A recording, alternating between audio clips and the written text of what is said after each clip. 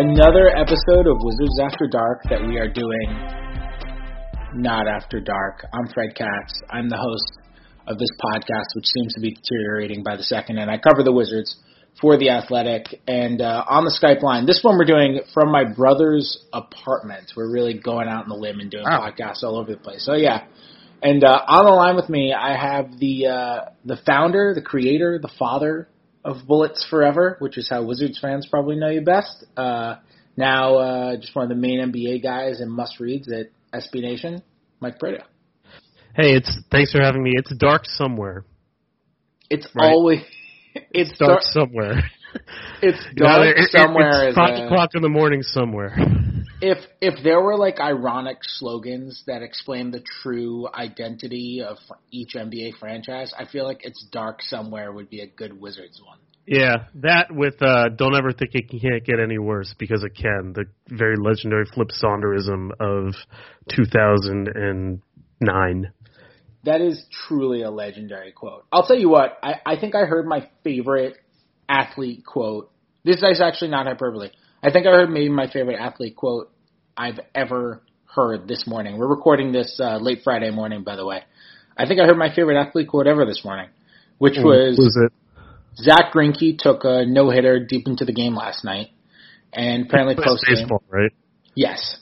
Post-game, and Zach Greinke is like the most, he's basically, I guess the way I could put it is he's like if Klay Thompson were a really high-maintenance guy in terms of caring about accolades and that kind of stuff, even though he's like a great Hall of Fame pitcher.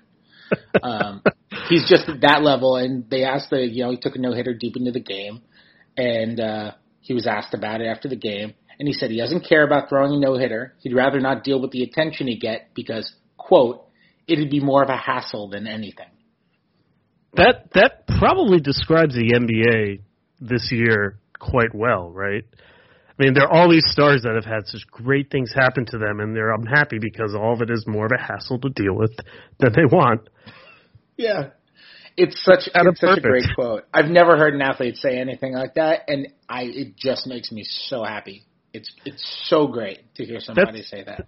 That's basically Kawhi Leonard's life motto, is it not? Yes. Yeah, you know what? I guess he and Kawhi might have some similarities there. It would be more of a hassle than anything. Yeah. So we don't have a ton of time, so I do kind of want to dive into it. So the Raptors, in case you're in that weird center of the Venn diagram of people who listens to niche Wizards podcasts but also doesn't know who won the NBA Finals, the Raptors won the NBA Finals last night. Really? Games. Amazing stuff, I know. Whoa. Wait, yeah. The team with the dinosaurs? The team with the dinosaurs. That's true. They won the finals, and they are also the team with, as NBC Sports Washington has reported, and how we have The Athletic have reported as well, the Wizards have been interested in their president, Masai Ujiri, to fill their role to replace Ernie Grunfeld. I reported 8 or 9 days ago that the Wizards league sources believe the Wizards are waiting on Masai, and that once the NBA Finals are over, they're going to make a run for him. And you counted it. What did you say? 11 minutes after the game ended, Woj dropped a bomb on all of us that the Wizards are preparing an offer. David Aldridge and I reported shortly after Woj said it would be 10 a year that the prepared offer sources believe is 6 years, $60 million. I have a story up on The Athletic, by the way. Go ahead and read it. Yeah, I did. Very useful information. Thank you. Mike, in case you're unaware, is so great with the whole league, but I think, and I hope you don't take this as me small-timing you, I just think you're especially great with the Wizards. Appreciate that. What is your Masai thought on this? Well, you would know better if this actually has a real chance of happening, but just thinking about history, this kind of feels like the Durant stuff of 2016. Look, on the one hand, okay, cool. It's not my money. And this is exactly, I think we say it all the time, this is where you spend money. This is not salary cap money that's contained. You can spend as much as you want in an executive, and you may as well go for the best. I don't really care if this makes the owner less rich. That doesn't really matter for me as a fan. But I mean, how how realistic is this? And I feel like if it's not that realistic, and this is just he's the best on the market, we have some loose idea that he might want to come here, similar to how Kevin Durant wants to come home. We're going to hire his former Thunder coach and their player development coach of his high school. Like, if it's anything, it's got to be a lot more than that, I think, for this to be worth all the trouble. And you would know better than me whether it actually is. But if it's not, I mean, I don't understand why they're making the same mistake twice. You know, especially after they talk so much about wanting a collaborative front office that kind of talks to each other and shares power. Now they're going out and paying as much as possible for a guy who surely will want some level of control that another GM candidate would not. I just think it's all so incongruent. And if they don't get Ujiri, they have egg on their face, frankly. Yeah, I mean, I will say I think their chances are better at Masai than they were at KD. Because their chances at KD were nothing. Well, it depends when you're talking about. Are you talking what were their chances at KD in 2014? Right. Their chances at KD when they signed Scott Brooks they were not getting KD. They just weren't. Yeah. It's not like KD was like, oh, maybe. I mean, when they signed Scott Brooks as part of hey, we're getting his former coach, and they bring in David Atkins, as you said, like those are moves they're making for the potential of KD. It was always lower than this, and at points approaching, it was as close to zero as you're going to get. I wouldn't say this is as close to zero as you're going to get. I would say it's less than 50%. Do you think it's less than 25%? I don't know. Yeah, I get what you're saying. I mean, to me, I'm thinking more about when you set the strategy to pursue Durant and Cat with your 2016 cap space, which was set 24 months out, 36 months out, all that. Then maybe the chances aren't zero. Then it's impossible to define, I suppose. Right, for sure. Yeah, I mean, I think it's higher than that, but yeah, I mean, I would definitely say it's less than 50%. And I say, this is not anything that any source has told me. I haven't even had time to have one conversation about a source with this, because I wrote my stuff on Masai as soon as the game ended, went to bed at 4 a.m, woke up, and I'm podcasting with you. But my personal opinion is the Raptors winning last night hurts the Wizards' chances of getting Masai. And not just because he wouldn't want to leave a title team for another team. Also because now all of a sudden, and I had a little bit on this in the story that I wrote for this morning, now all of a sudden, Masai is a title-winning lead executive. There are so few of those in the NBA. There's Pat Riley, you have to go down the list so far that you forget that Mitch Kupchak is one in Charlotte. You know, there's Pat Riley, there's David Griffin, there's R.C. Buford, there's Danny Ainge, and there's Ernie Grunfeld, right? Wait, no, I'm just kidding. Hey, Ernie came close, went to the finals, but there are a couple of and he got fired in the middle of the season. A long time ago, a very long time ago. Anyway, yes, I feel Ed Tapscott was technically the interim, but so if you're a title-winning top executive, then his choices aren't necessarily the Wizards right now or the Raptors right now, and that's it. It could be, you know what, I'm happy. I think he's genuinely happy in Toronto. It's true what Larry Tannenbaum, who's the owner of Raptors, said after the game, that he has gotten whatever he wanted. He's requested a G League team, gotten it, bigger staff in the front office, gotten it, all that stuff, practice facility, everything. That's all true, and I think he has a great relationship with ownership there. But if he, say, wants a different kind of job, he can wait out one of these flashier organizations within a better basketball situation than the Wizards and just go there in 2020 or 2021. Because Pat Riley's going to retire at some point, or the Knicks are going to whiff this summer and they're going to want a new front office next year or the year after that. Yeah, or the Lakers are just going to reopen up next year because they didn't hire anyone to replace Magic. Or maybe the Bulls will open up in the next year or two. It's just the Bulls spending money on a GM. That's all right. So devil's advocate to that point, because I actually don't know if I necessarily agree with that. Okay, great. But you would know better. No. Don't say take that back. All right. Discord. All right, so devil's advocate to that point. One, there are three things I would say. One, winning that title may also cement more that he has finished his business with the rebuild of that team, and he finished it successfully, so there's always the going out on top element of it, where I think if he had lost that title, perhaps he may have thought we still have more business to finish, even given the Kawhi Leonard situation, given all this laid out. I mean, that's one thought I have on that. Another thought is, like, I think we say this a lot, and I don't know if reality plays out like it does in our heads, but the Wizards were willing to make this offer to him before he won a championship. So presumably he has this level of value in the league where winning the championship versus losing in 7 games or whatever before winning the championship would not have changed his value dramatically, right? I mean, the Wizards didn't make this $10 million offer conditional on them winning Game 6. Right? Mm-hmm. They were trying to make this offer anyway. So clearly he has a reputation around the league that is really high, whether he's won a title or not. I get that, down the road, maybe the title part means something. But right now I don't think it certainly does. And then option 3 is all that you said about him winning a title and like kind of him moving, that's not necessarily mutually exclusive to whether he stays or goes. Like that would still be true if he took the Wizards job. He could always go somewhere else. Right?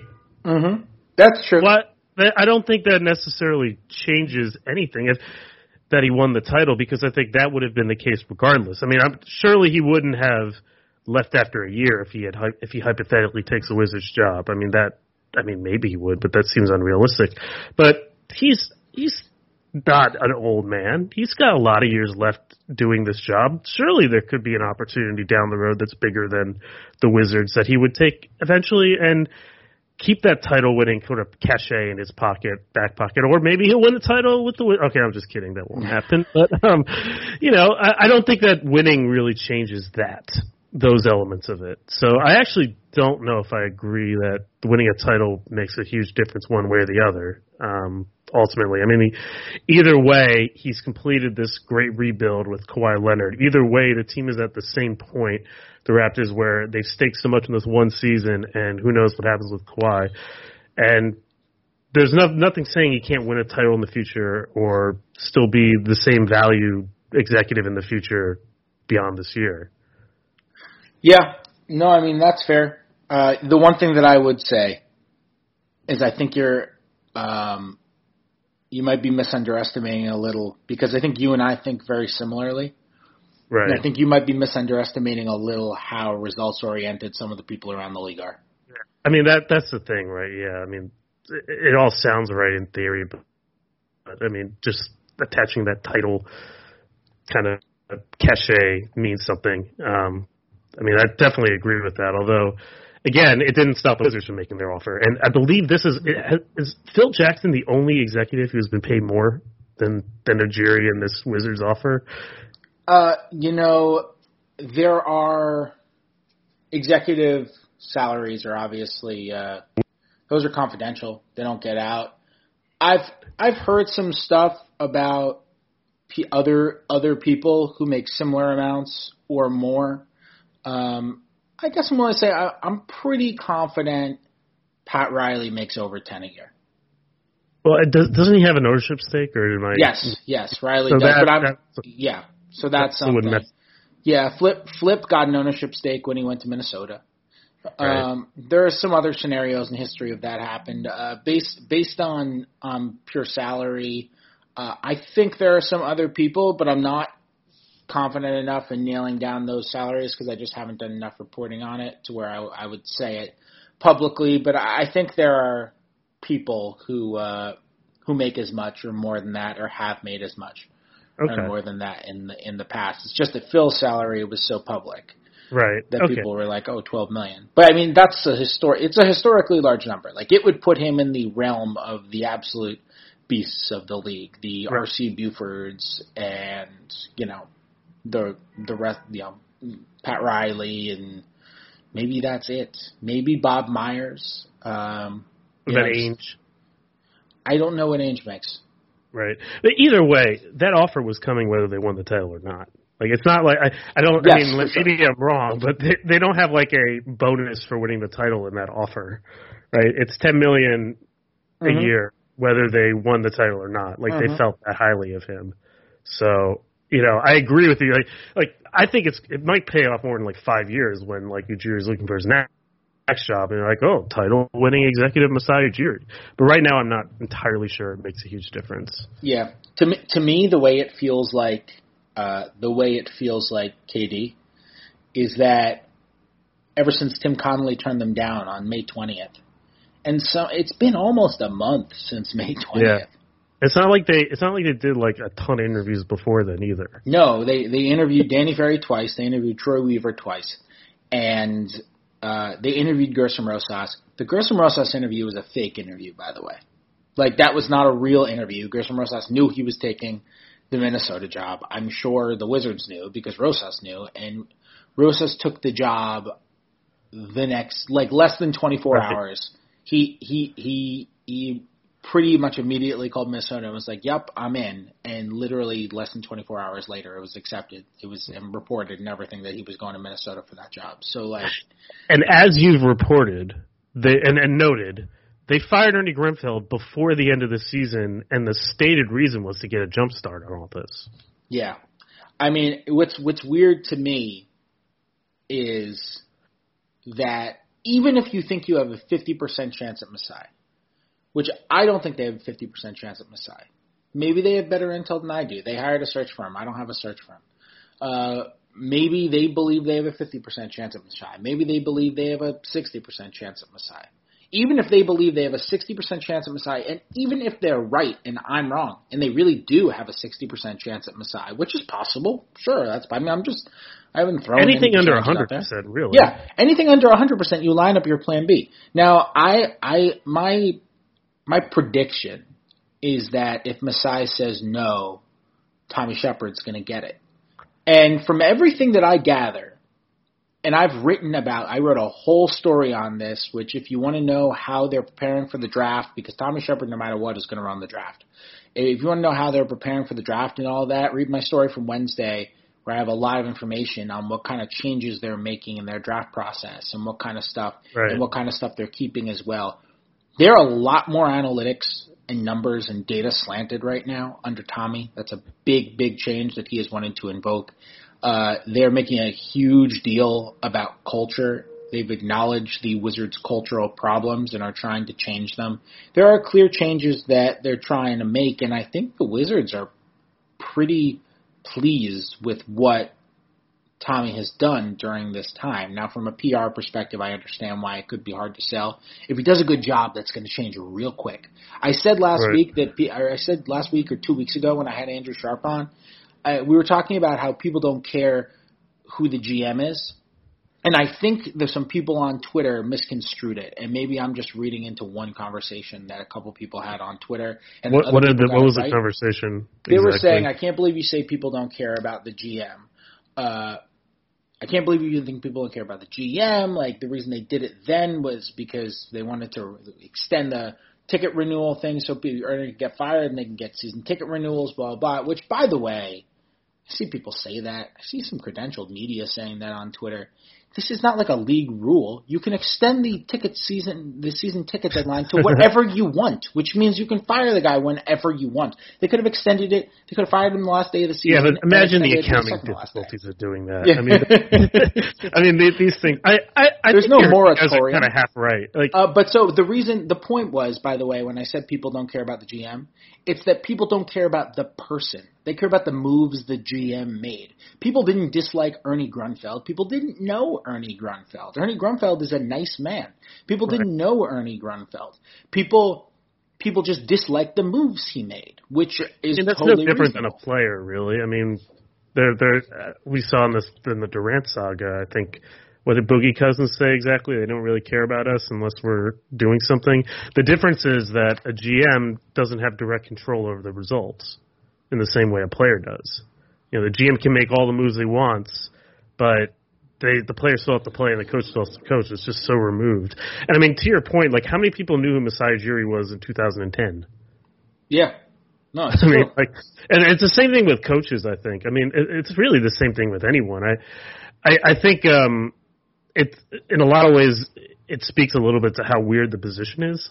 You know, you're in charge of basketball operations, but I would say it's fair to say your day-to-day is not spent necessarily on entirely basketball things that you would think are like kind of the things that a scout would be spending their day on. That's why you have scouts. That's why you have a front office. You're literally a general manager. So how are we supposed to know what it means to be a good general manager from a literal sense of the term? Like, what is it? What does it mean to generally manage? And I think that's really tough, and that's why I think it's hard to evaluate these candidates, and it's why I think I agree with you generally that people don't really care, because what a general manager does and what a general manager's record is are just so different. You know, to the point where like, I understand what a player does much more. It's easier to understand that. So I kind of agree with you. I mean, to go back to, I guess, the initial point about Tommy, like, it is interesting how much we make of the person at the top of the pyramid rather than thinking about what's going on within the pyramid. You know, I think David Griffin is an interesting example of this in New Orleans, where it's great that they hired David Griffin, but I mean, really what you're bringing in with David Griffin is the power to hire all the people that the Pelicans have hired to beat this stuff up. And so this is why I actually kind of like the message that Ted had of collaboration and improving from within, because I think that's ultimately what the problem with the Wizards is less so the person at the top, although I don't think obviously he has a lot to blame with it, but they're broken processes. I mean, I think anyone who was covering the team would say, and you can tell me if this is unfair, I mean, I know this, I had a sense that this is what it was years ago when I was more in town. Ernie and Tommy were kind of 1 and 1A, but they weren't always running on the same tracks anyway.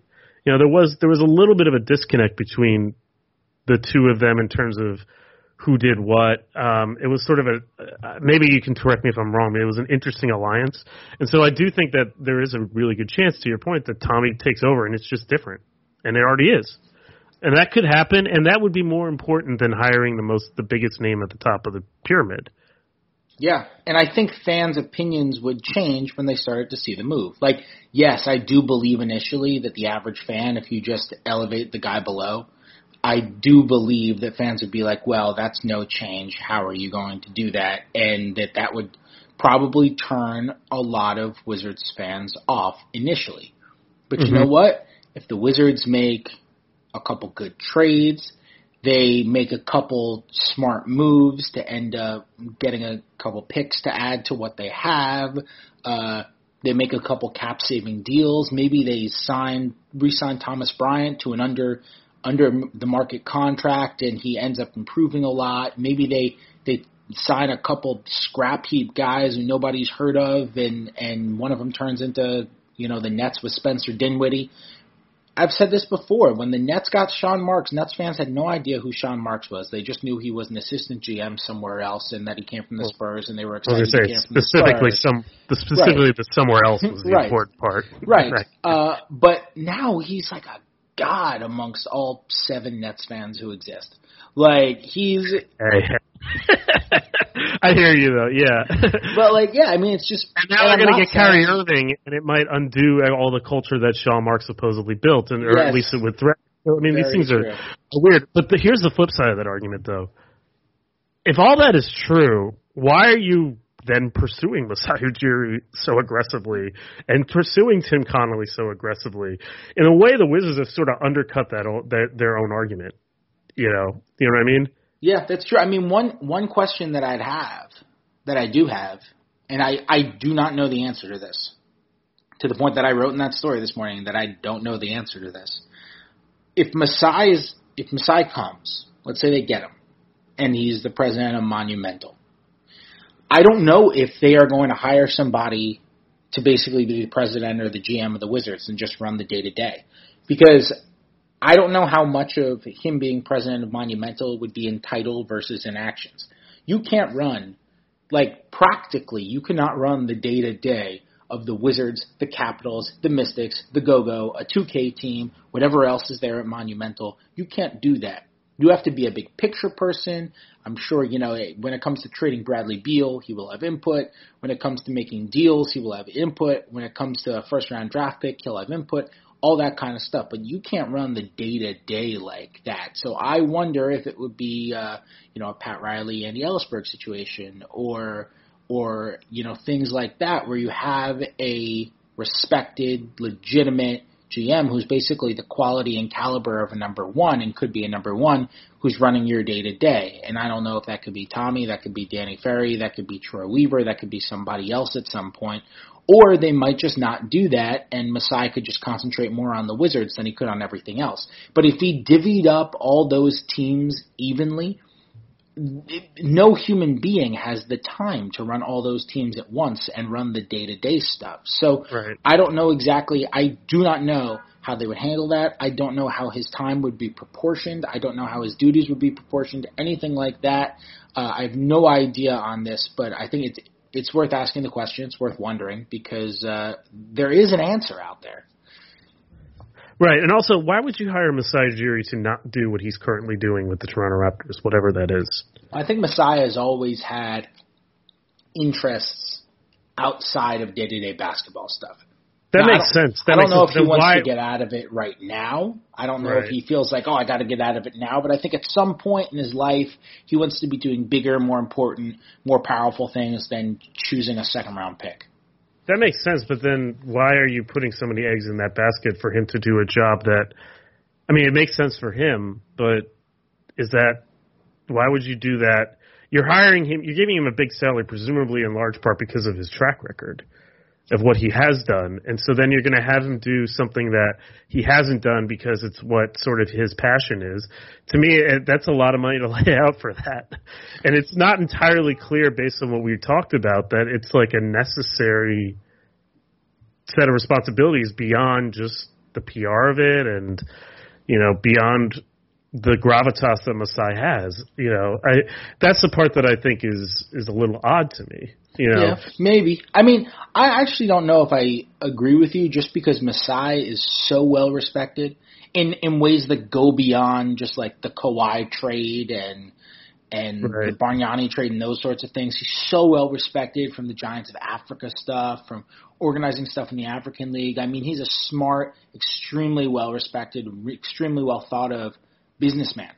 And so I think I have to imagine that when you're talking about giving someone a title like that, you're looking beyond the Kawhi trade, and you're looking at his work in Africa, and you're looking at his business stuff and all that sort of stuff, definitely. And you're saying he can do that, he can do this. This is somebody. There are a lot of people in the league who will tell he has got to be one of the most generally respected minds in the league, and it's not just for basketball. And I think I imagine when you want to give him a position like this, that's what you're looking at. And I don't know enough to say if that's right or wrong, but that actually does make sense to me. I think there are certain people in the league who are great at running the day-to-day basketball stuff, who are great number ones, who would not be great in this role. But I could see him being great in a role like this, and I could see him aspiring to something like this too. And then you have to hire someone to do that role. Yes, you do. I guess the question then is, I guess we don't know how much money Ted's willing to spend on revamping the front office.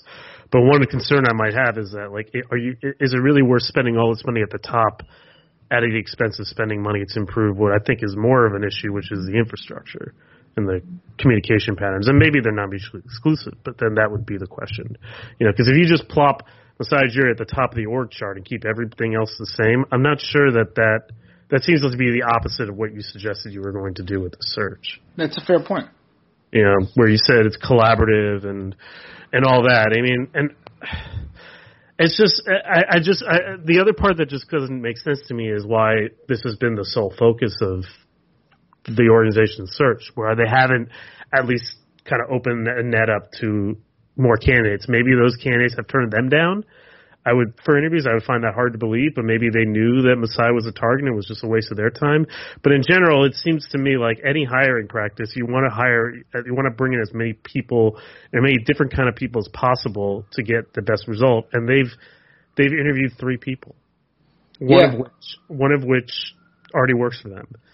And that seems to be a poor way to find the best candidate. I know this industry is a little different, but you can still have your sights set on Masai Ujiri and Tim Connelly. Which, by the way, that's another question. Was Masai Ujiri always the top choice, or was he only the top choice after Tim Connelly turned them down? What's one question that I've wondered, and again, I don't know the answer to this either, but it's worth wondering. Is I I guess it seems like if you know what, I shouldn't say I don't know the answer to this because I'm just going to use deductive normal reasoning. So you are an employed person, so I'm going to assume that you have gone through a job application process before, right? Yeah, I mean, it was very not traditional because I got hired by a company that had 30 people when I got hired. But yes, you have a general idea of how a job application process works, right? I think anyone who understands how a job applications process works would understand this. The first person you offer is your first choice. Otherwise, why would you offer it to them? So if the first person you offer is your first choice, then the Wizards' first choice was Tim Connolly. Now, I have not nailed down the exact offer they made to Tim Connolly in terms of money. It was not close to $10 million a year. I don't know why. It was like a legit offer because there had been some confusion about that, but to me it seems obvious it was an offer. Yeah, it was an offer. And it was an offer, and it was not $10 million a year. So it is just odd to me to go after your second choice for more money. Twice as much money, maybe. Yeah, like way more money, not a couple bucks more. I mean, millions upon millions of dollars more than you did your first choice. Now, I guess the argument here is that there is slightly different positions and they're offering him monumental. And I guess, even though no one's indicated this to me, I guess it's possible that they were going to go after Connolly to do the day-to-day basketball stuff, and then they were still going to go after Masai for this monumental position and just have like a super front office. But I would strongly bet against that. I mean, I'd set the odds of that as real low. I really Does anyone have like a what do they offer Tim? This is like, let's say in the $5 to $7 million range. Is that about right? Whatever it is, like, does anyone have a number two that makes that much money? I mean, what maybe the Clippers? I don't know. Yeah, I mean, maybe the Clippers. Right, but it's atypical. Like, you wouldn't. I mean, you'd have to really invest in your. Yeah, I mean, and that makes me wonder, like, what is the point of all these things coming out? What is the point of this pursuit? Is it actually to find the best candidate and the one that's most likely to accept, or is it to get people excited? Yeah. Get the fan base excited. And I'm not suggesting that they're cynically leaking this stuff to you guys. Of course not. I'm sure they're legitimately pursuing him. But, as a Wizards, as a fan, like, this why would I get why should I be excited about that they're pursuing this guy when, to your point, like, he's the second choice, and yet they're pursuing him like a first choice, and all of a sudden his name kind of gets dropped at the beginning of this search, and I just there's something about it that cynical me wonders what exactly is the purpose of all of this search. It's the same way with Durant. It got people really excited. We jokingly had the whole KD to DC thing on our site, so, I mean, we kind of played a part. But, I mean, ultimately that's what it was about in a lot of ways. It just sort of got people excited and distracted. And now they got the MU to DC thing on Reddit and Twitter. So there you go. Yeah, it doesn't quite roll off the tongue the same way. No, it doesn't. We got to come up with something a little different. Yeah. It's got to be the move. Well, we'll see what happens. There seem to be similarities, and look, there's similarities to Tim Connolly.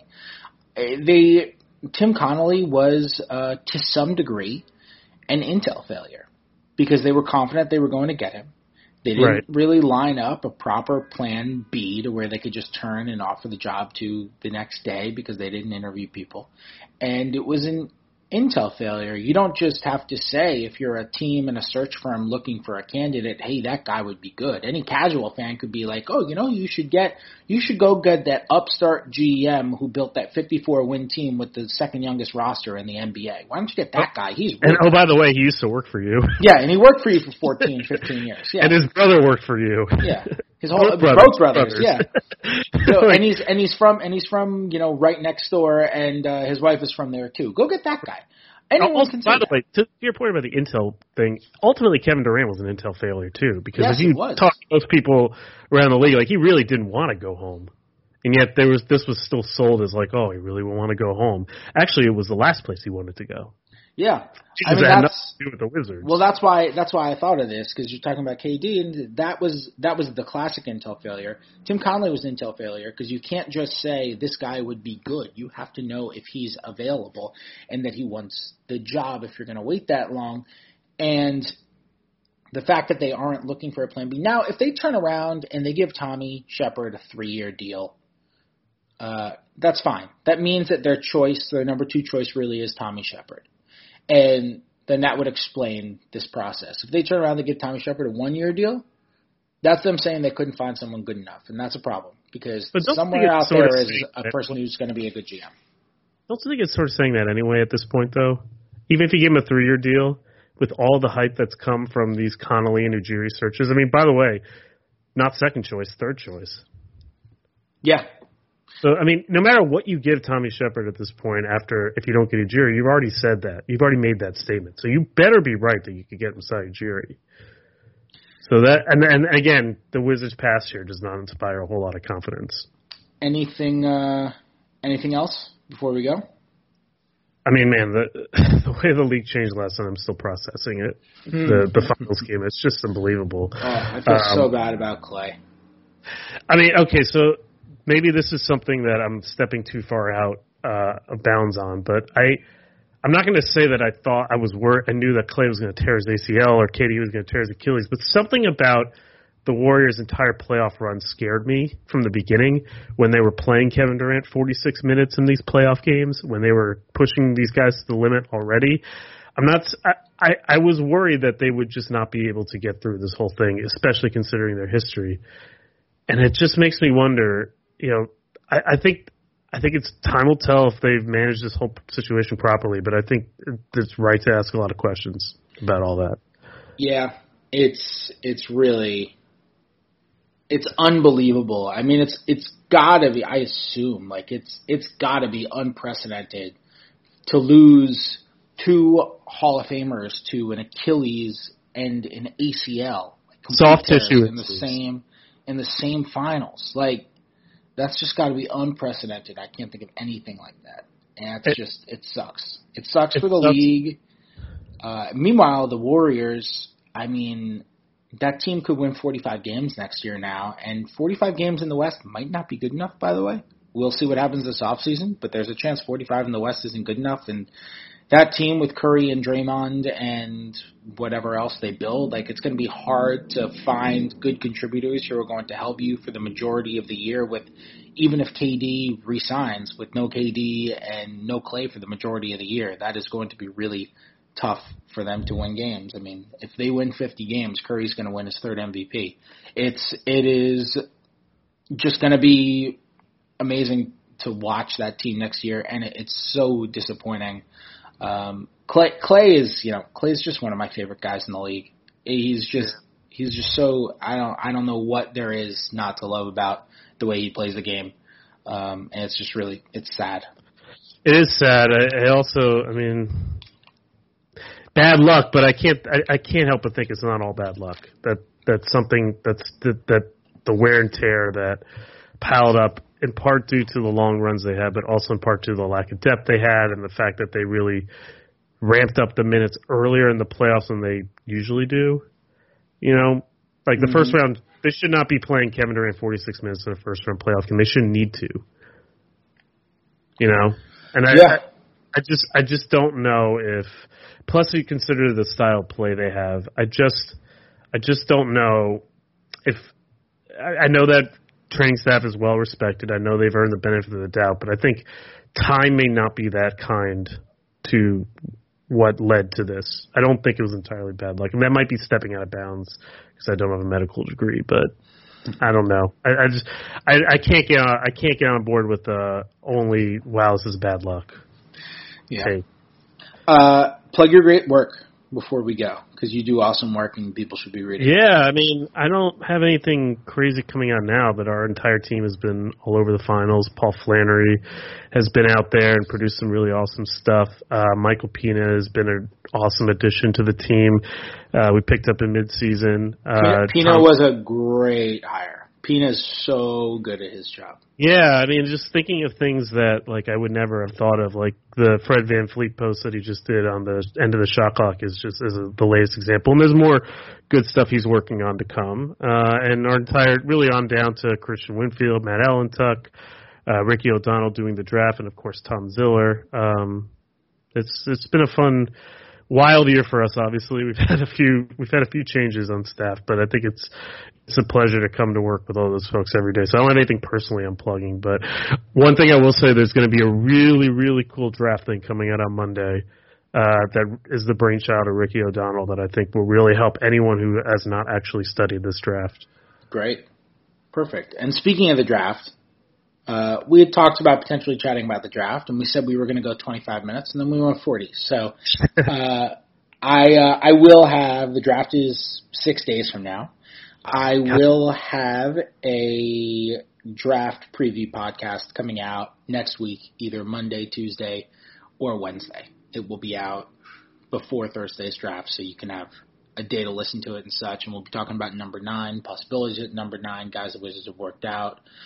All that stuff. I do have a story up on The Athletic from Wednesday just talking about taking through kind of, I'll admit it might be a little bit dry at points, but I just kind of wanted to be able to get the information out there because I found it really interesting what they're doing in their draft process, what their mocks that they have inside are like. They've got 3 mock drafts that they do, what those are like. I've got a couple of stories about how they interview guys and other things they're trying to do, how they're trying to become more analytical and data-driven and all that kind of stuff. So that's all in the story if you really want to learn what their draft process is like under an interim, because Tommy Shepard, whether Masai gets this job, whether someone else gets this job, whether Tommy Shepard eventually gets this job, Tommy Shepard's going to be the one making that pick when that happens on June 20th. Like, that is how the timeline has worked out. It's happening. The Wizards basically announced it anyway. They slipped it in there in the little draft announcement. By the way, I do have to say one last thing. One, I'm very curious to read that, and 2, it must be nice working for a subscription site where you can say, yeah, this might be kind of boring, but this is what I'm working on, rather than try to sell to the masses. I'm a writer. No one said I was a salesman. So I don't think that was a subscription site thing. I think that was a me not knowing how to sell my work thing. Okay, well, I can help you with that. There you go. When I was in Oklahoma, whenever Royce Young and I would podcast together on my podcast, our thing was the way we would promote the podcast was we would just tweet about how horrible of a podcast it was. And the neg strategy. Yeah, it would always work. I mean, that's basically shut down Fullcast's entire podcast distilled. It would work. Spencer and Jason Kirk and all the college football guys. So it does work. I mean, that's true. It would work. We would just tweet out, this is the worst podcast I've ever recorded in the world. And it was terrible. Tweet out why we thought it was awful. And people would always listen. It was really great. That is going to be it for today's episode. I will be back, like I said, next week talking about draft stuff. Go on iTunes and subscribe and review, give 5-star rating. Those are always lovely, as I always say. I will be back either Monday or Tuesday or Wednesday talking draft stuff. Thank you for coming on, Mike. Thanks for having me. I'll talk to you guys next week.